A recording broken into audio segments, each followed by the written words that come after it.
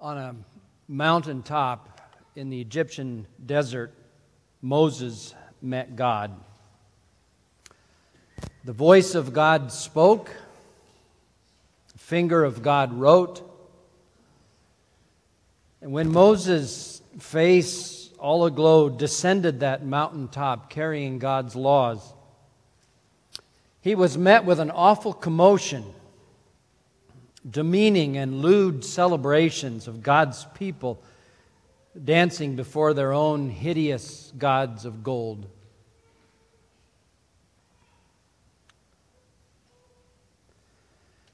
A few centuries later, on another mountaintop, this time in northern Israel, Elijah made a stand.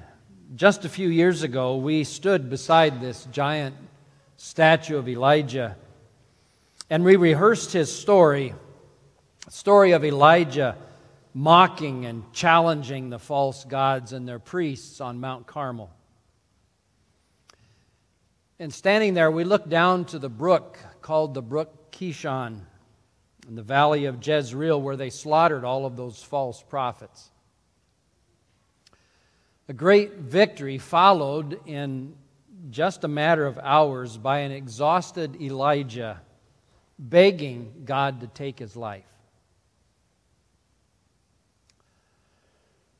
And on another mountaintop in Israel, Jesus was transformed in stunning glory. The curtain parted just enough for us to glimpse his majesty and power. Luke says, in dazzling white. And as Jesus and James and John and Peter descended that mountain, they were met face to face with a destructive, demeaning, foul force. A demon had seized a young man and did everything he could to destroy him as a terrified father watched helplessly. I've just told you about 3 mountaintop experiences. We use that phrase, mountaintop, for the peaks, the highlights in our life. I don't know about your life, but in mine, the mountain peaks, the mountaintop experiences are often followed by a low.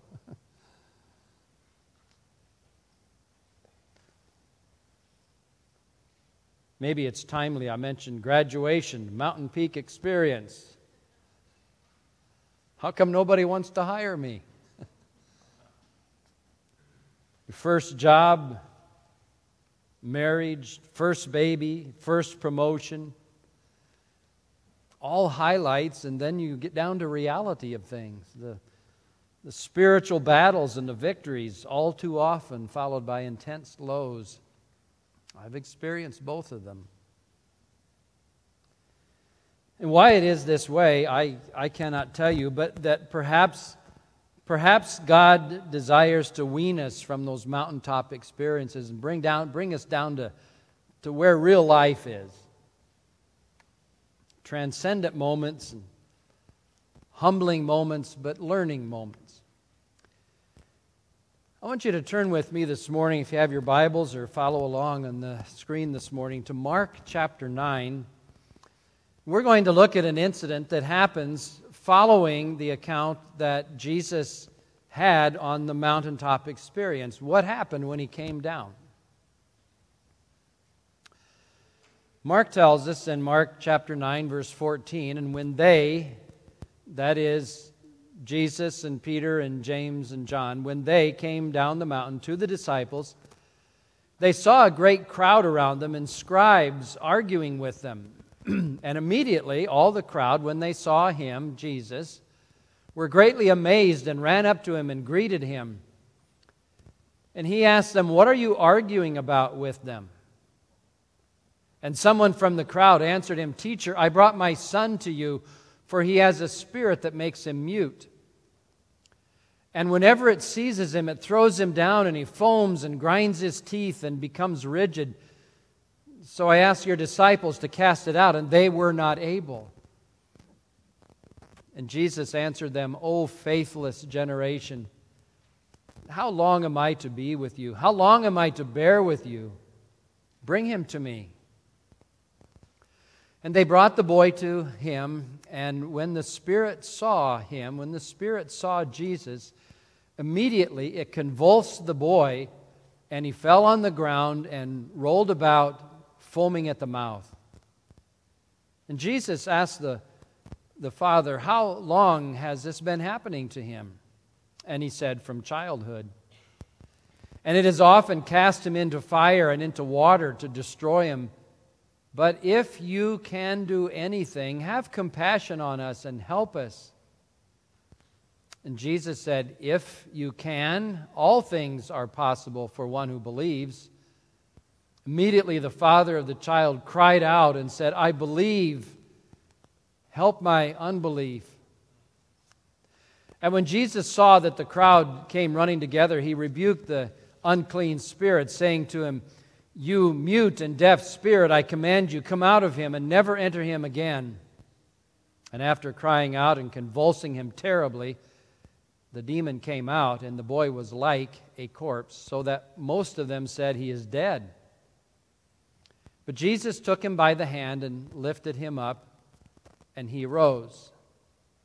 And when he had entered the house, his disciples asked him privately, why could we not cast it out? And Jesus said to them, this kind cannot be driven out by anything but prayer.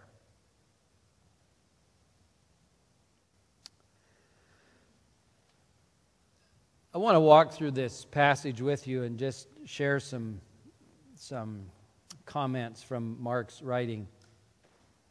The scene is Jesus and these three disciples coming down from the mountain.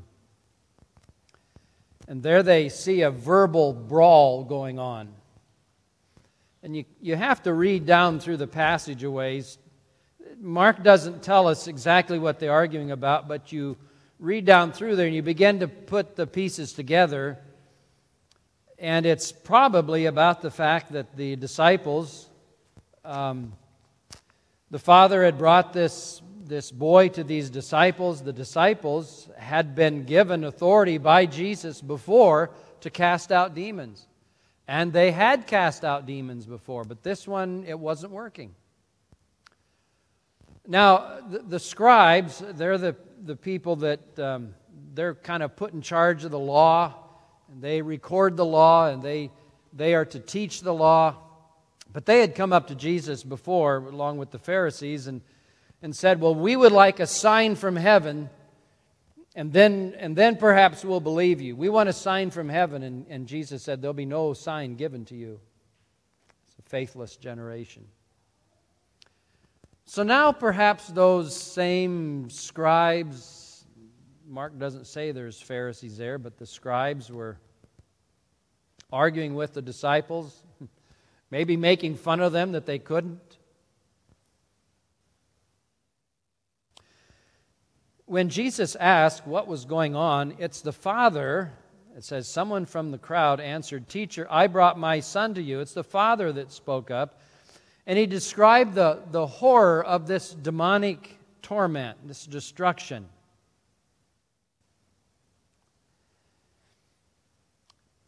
I wonder if you know this morning that the demons believe in God.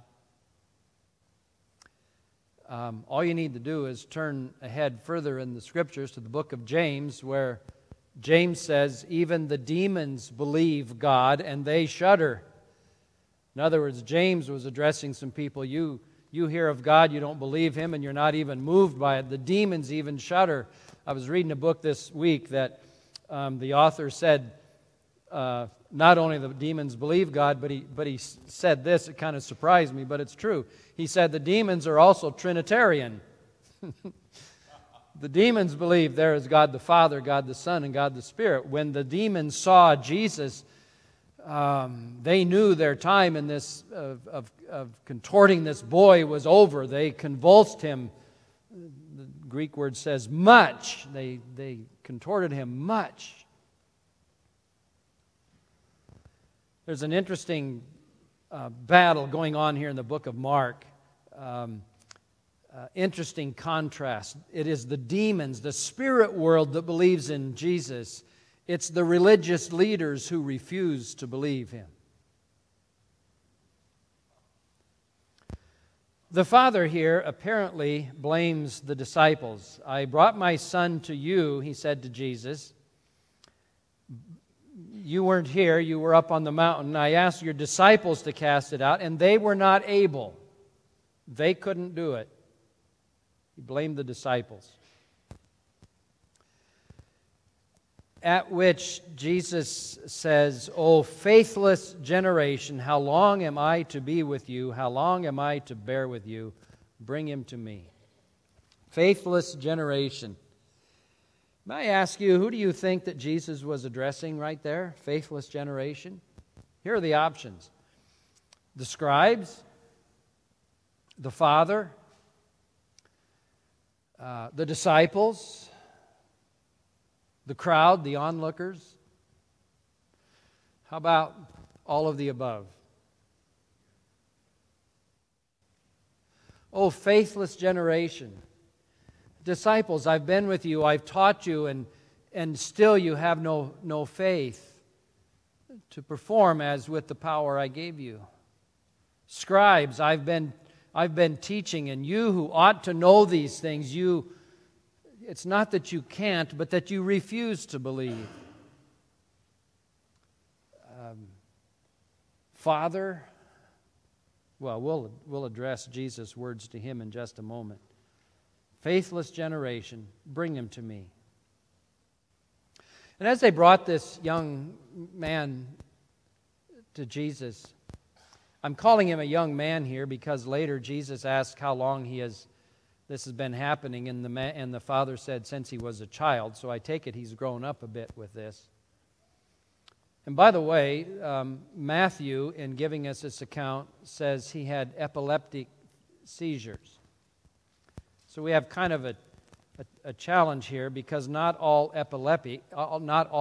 people with epilepsy have satanic attacks, and not all satanic attacks are epileptic, okay?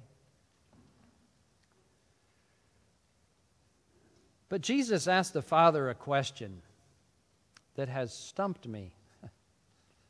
He said, how long has this been happening to him? Now, I would have anticipated that Jesus knew. Why did he have to ask?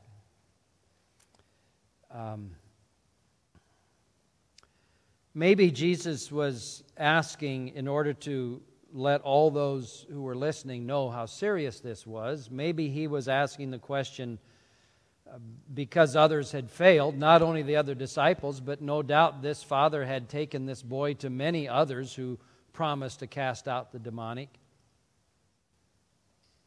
Maybe Jesus was asking the question to inform those around how long this young man had been under demonic torture. Maybe Jesus was expressing compassion. There, I said it again. I hope you're not getting tired of that word. When Jesus approaches people, he is full of compassion. And he said, in essence, to the Father, how long has this been happening? I'm so sorry you have had to have this burden for so long. I care. And when he asked the question, the Father said, well, it's from childhood. The demon has cast him into the fire and into water to destroy him, and that's Satan's purpose. Satan's purpose is to kill and to destroy. But the Father says, if you can do anything. Now, that's an answer of resignation. He had been around so many before who promised. Here's one more teacher, one more who claims to be a Messiah. I've had him to others. If you can do anything, have at it.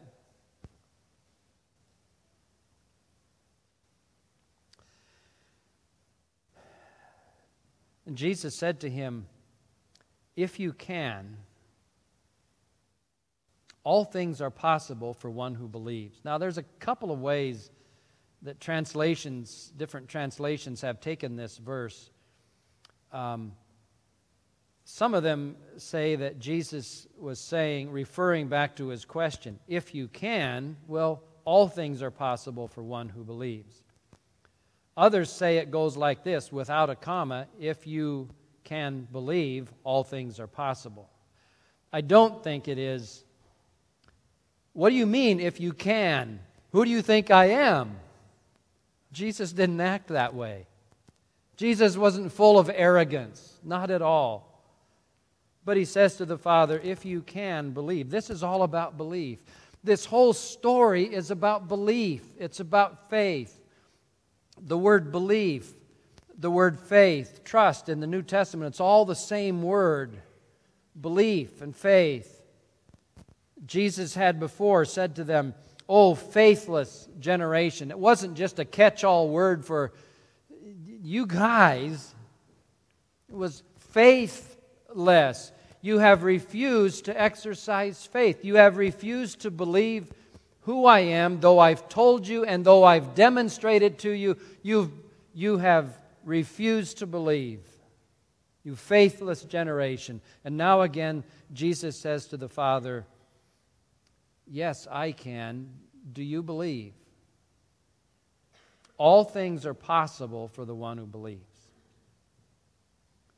And immediately the father of the child cried out and said, I believe. Help my unbelief. I'm going to come back to that phrase in just a moment.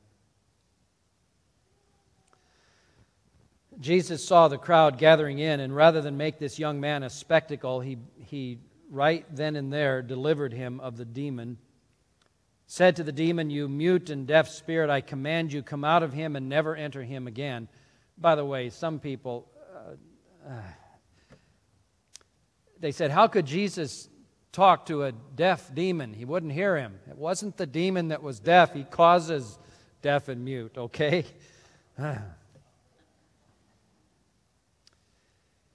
And it seized him, it convulsed him terribly. It came out, and the boy was like a corpse, so that most of them said he's dead. But Jesus took him by the hand, lifted him up, and he arose. So we have a question, what, did he really die or not? Well, the Scripture says he was like a corpse. And Jesus healed him. Then Mark tells us the disciples and Jesus went off into a house. They were alone there, and the disciples said to Jesus, well, how come we couldn't do that? We tried. How come it failed this time? What's wrong? To which Jesus answered, this kind cannot be driven out by anything but prayer. Which is an interesting statement, because as I read what happened, I didn't see that Jesus prayed. Did you notice? We'll come back to that in a moment. The kind of prayer I think Jesus was talking about. I want you to focus with you this morning. I want you to describe a disciple of Jesus. I want you to ask, what disciplines must a disciple of Jesus master? What practices must she demonstrate? In other words, I want you to be asking yourself, am I a disciple of Jesus Christ? By what my life displays. Or, as I am discipling another person, what do I need to help them understand? What do I need to teach them? How do I need to bring them along? What do I need to demonstrate for them? First, Jesus' disciple walks by faith. You say, that's pretty kindergarten, Pastor Don. Yes, it is. It is. He walks by faith. And Paul made a statement in the book of Galatians to the Galatian people who have been led astray. He said, what do you mean? You started by faith and don't think you have to keep walking by faith? This passage, it's all about faith. You faithless generation, Jesus said. It's by faith. We begin by faith, we walk by faith. And by the way, it's not the quantity of faith, but the quality. It's not how much faith we have, but in whom.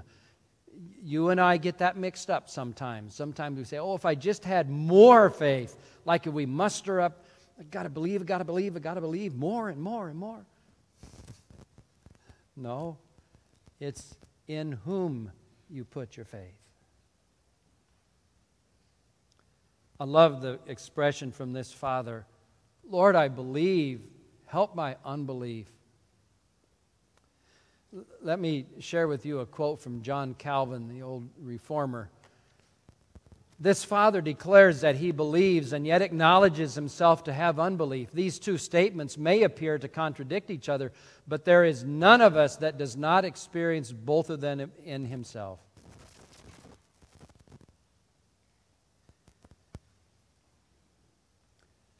Maybe you're here this morning and you say, well, I haven't, or I don't know if I ever have trusted Jesus, really believed in Jesus to be my Savior. I don't know if I can muster up enough faith. You don't have to muster up enough faith. May I encourage you, just sitting where you are, Lord, I want to believe in you. I want to believe this word about you. I want to believe who you are. I'm just not there yet. Help my unbelief. I want to believe. Maybe this morning you're a believer and you're facing a toughest situation of your life.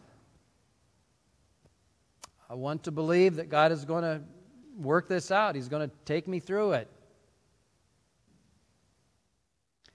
I'm not going to sit here and say to you, ever, if you have enough faith, then God will heal. Remember when Paul prayed? He said, I prayed 3 times that God would take that thorn in the flesh out of me. Man, I want to believe Paul prayed 300 times. But he said, I prayed 3 times, and my faith was sufficient to understand that God said, I want that to be a part of your life. I'm going to humble you through that. So I have faith not just to believe God can, but sometimes to believe that God will leave me with whatever that is, because more than anything, He wants me close to Him.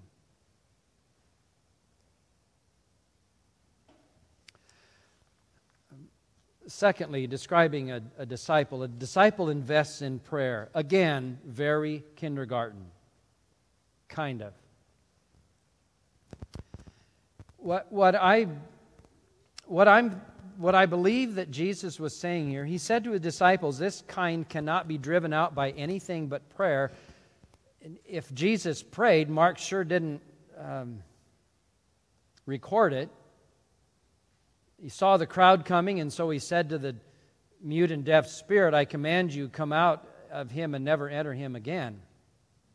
And if you would ask me if I thought the disciples prayed when they tried to cast him out, I would say, I would be dumbfounded if they didn't. I think they probably prayed. But what I'm talking about, and I think what Jesus meant was persistent prayer, a life of prayer. Persistent prayer builds up spiritual offense. It helps us storm Satan's strongholds, tear them down. But persistent prayer also builds up defense. Jesus said, you have 2 choices. You pray or you faint. Okay?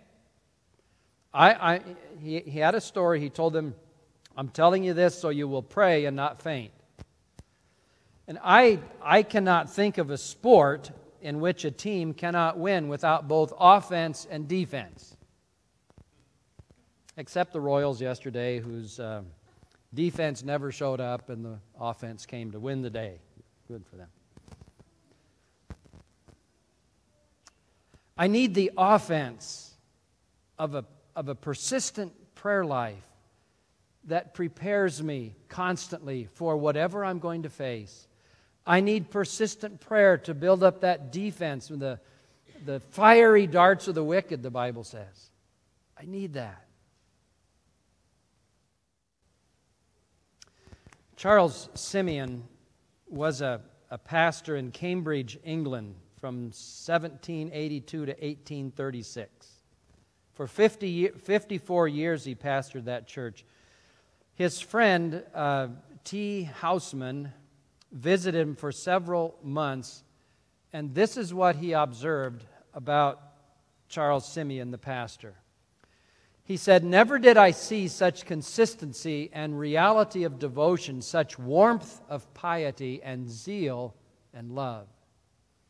Invariably, he arose every morning, though it was a winter season, at 4 o'clock, and after lighting his fire, he devoted the first 4 hours of the day to private prayer and the devotional study of the Scriptures. Here was a secret of his great grace and spiritual strength. Deriving instruction from such a source and seeking it with such diligence, he was comforted in all his trials and prepared for every duty."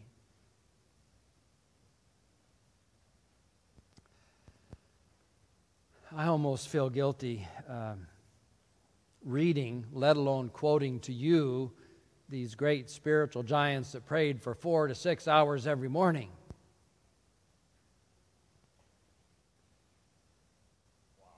And I have trouble mustering 40 to 60 minutes or maybe 4 to 6 minutes.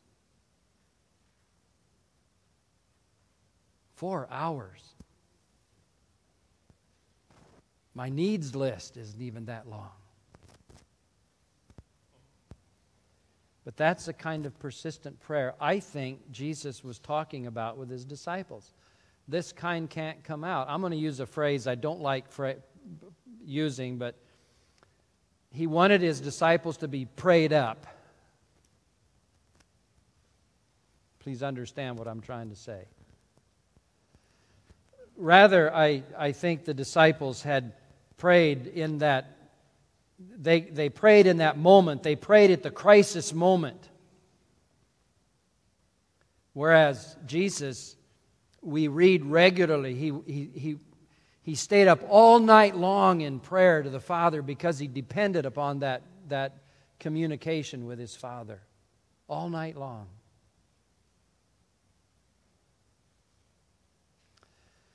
I want to read one more brief passage this morning.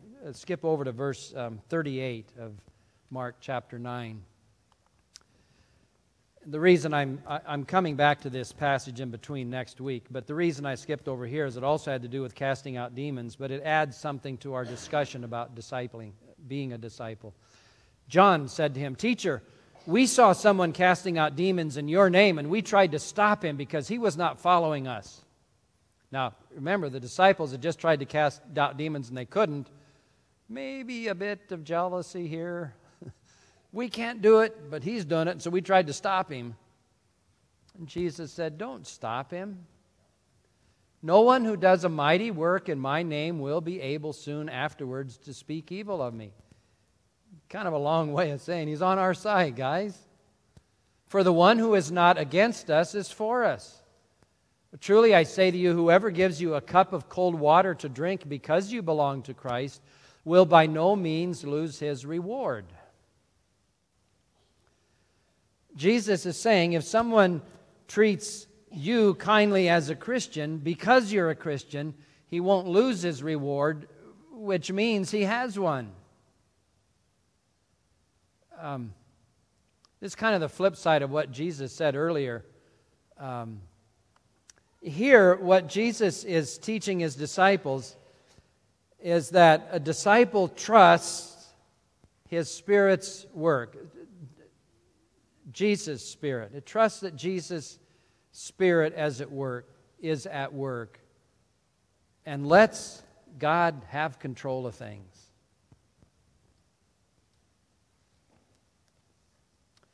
By the way, who do you think this other person was casting out demons? Entirely speculation. We don't know. Could have been one of John the Baptist's disciples. Could have been one of those 70 that Jesus sent out. And he didn't regularly hang around the 12, so not one of us.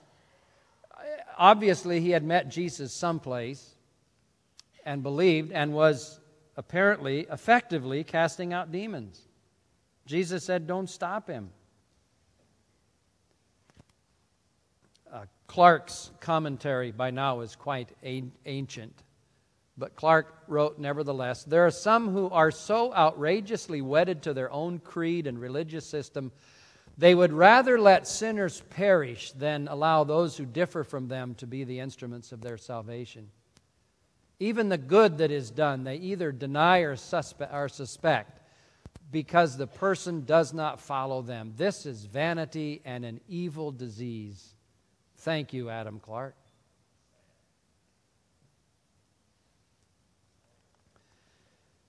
In Matthew, Jesus said, whoever is not with me is against me. And now the flip side of that coin, the one who is not against us is for us.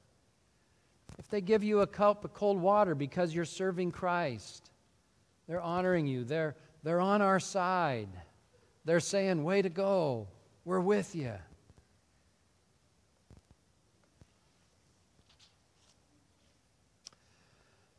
Let's wrap up this morning. You know, sometimes it looks like I'm looking out at you, but there's a great big mirror planted right here, and I can't see beyond it.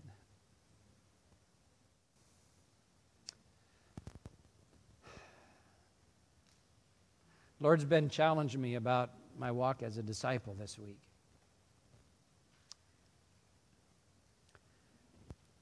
I've been a Christian for most of my life. I hope a disciple. But I don't believe we reach a point at which, okay, I'm a disciple. Now I need to move on to another area now of being able to disciple others. No, I keep growing as a disciple. Please keep growing as a disciple. Not till you stand before the Lord is it done. So I've been challenged. Jesus' disciple walks by faith. Lord, I believe. Help my unbelief. I hope that's on your lips this morning. I believe. I've come to this point, but I'm not perfect. And Lord, I still need help. Jesus' disciple invests in prayer, unhindered communion with God. Paul says, pray without ceasing. Yeah, right. Yeah, right. 24/7, having that ability to face anything at any time because I've been in communion with God constantly. I don't have a quickie prayer at the moment. And Jesus' disciple trusts in His Spirit's work, a humble acknowledgement of others who are also loving Jesus and working on the same side. How are you doing as a disciple? I hope everyone in this room this morning has made it to the first step, that first you believe who Jesus is, you trust Him, He's your Savior. If not, talk to someone you came with or talk to us. We'll help you make that decision. And from that point on, you begin growing as a disciple of Jesus Christ. Father, thank you so much for your kindness, your patience. Thank you for Jesus' expression of compassion toward this Father and Lord, towards us. You've spoken to me this week, and I pray this message would not be lost on any of us. That we grow in our faith and be stretched in our faith. We grow in our prayer life of communing with you constantly, and we just grow to understand the kingdom is much larger than my little corner of it. Lord, I praise you for all these things that you taught and that we can learn by reading, by understanding these examples. Thank you, Lord Jesus, for coming to this earth, for being that extreme example and servant for us, a servant who went to the cross to pay for our salvation. We give you praise, Father, for all of that. In Jesus' name I pray.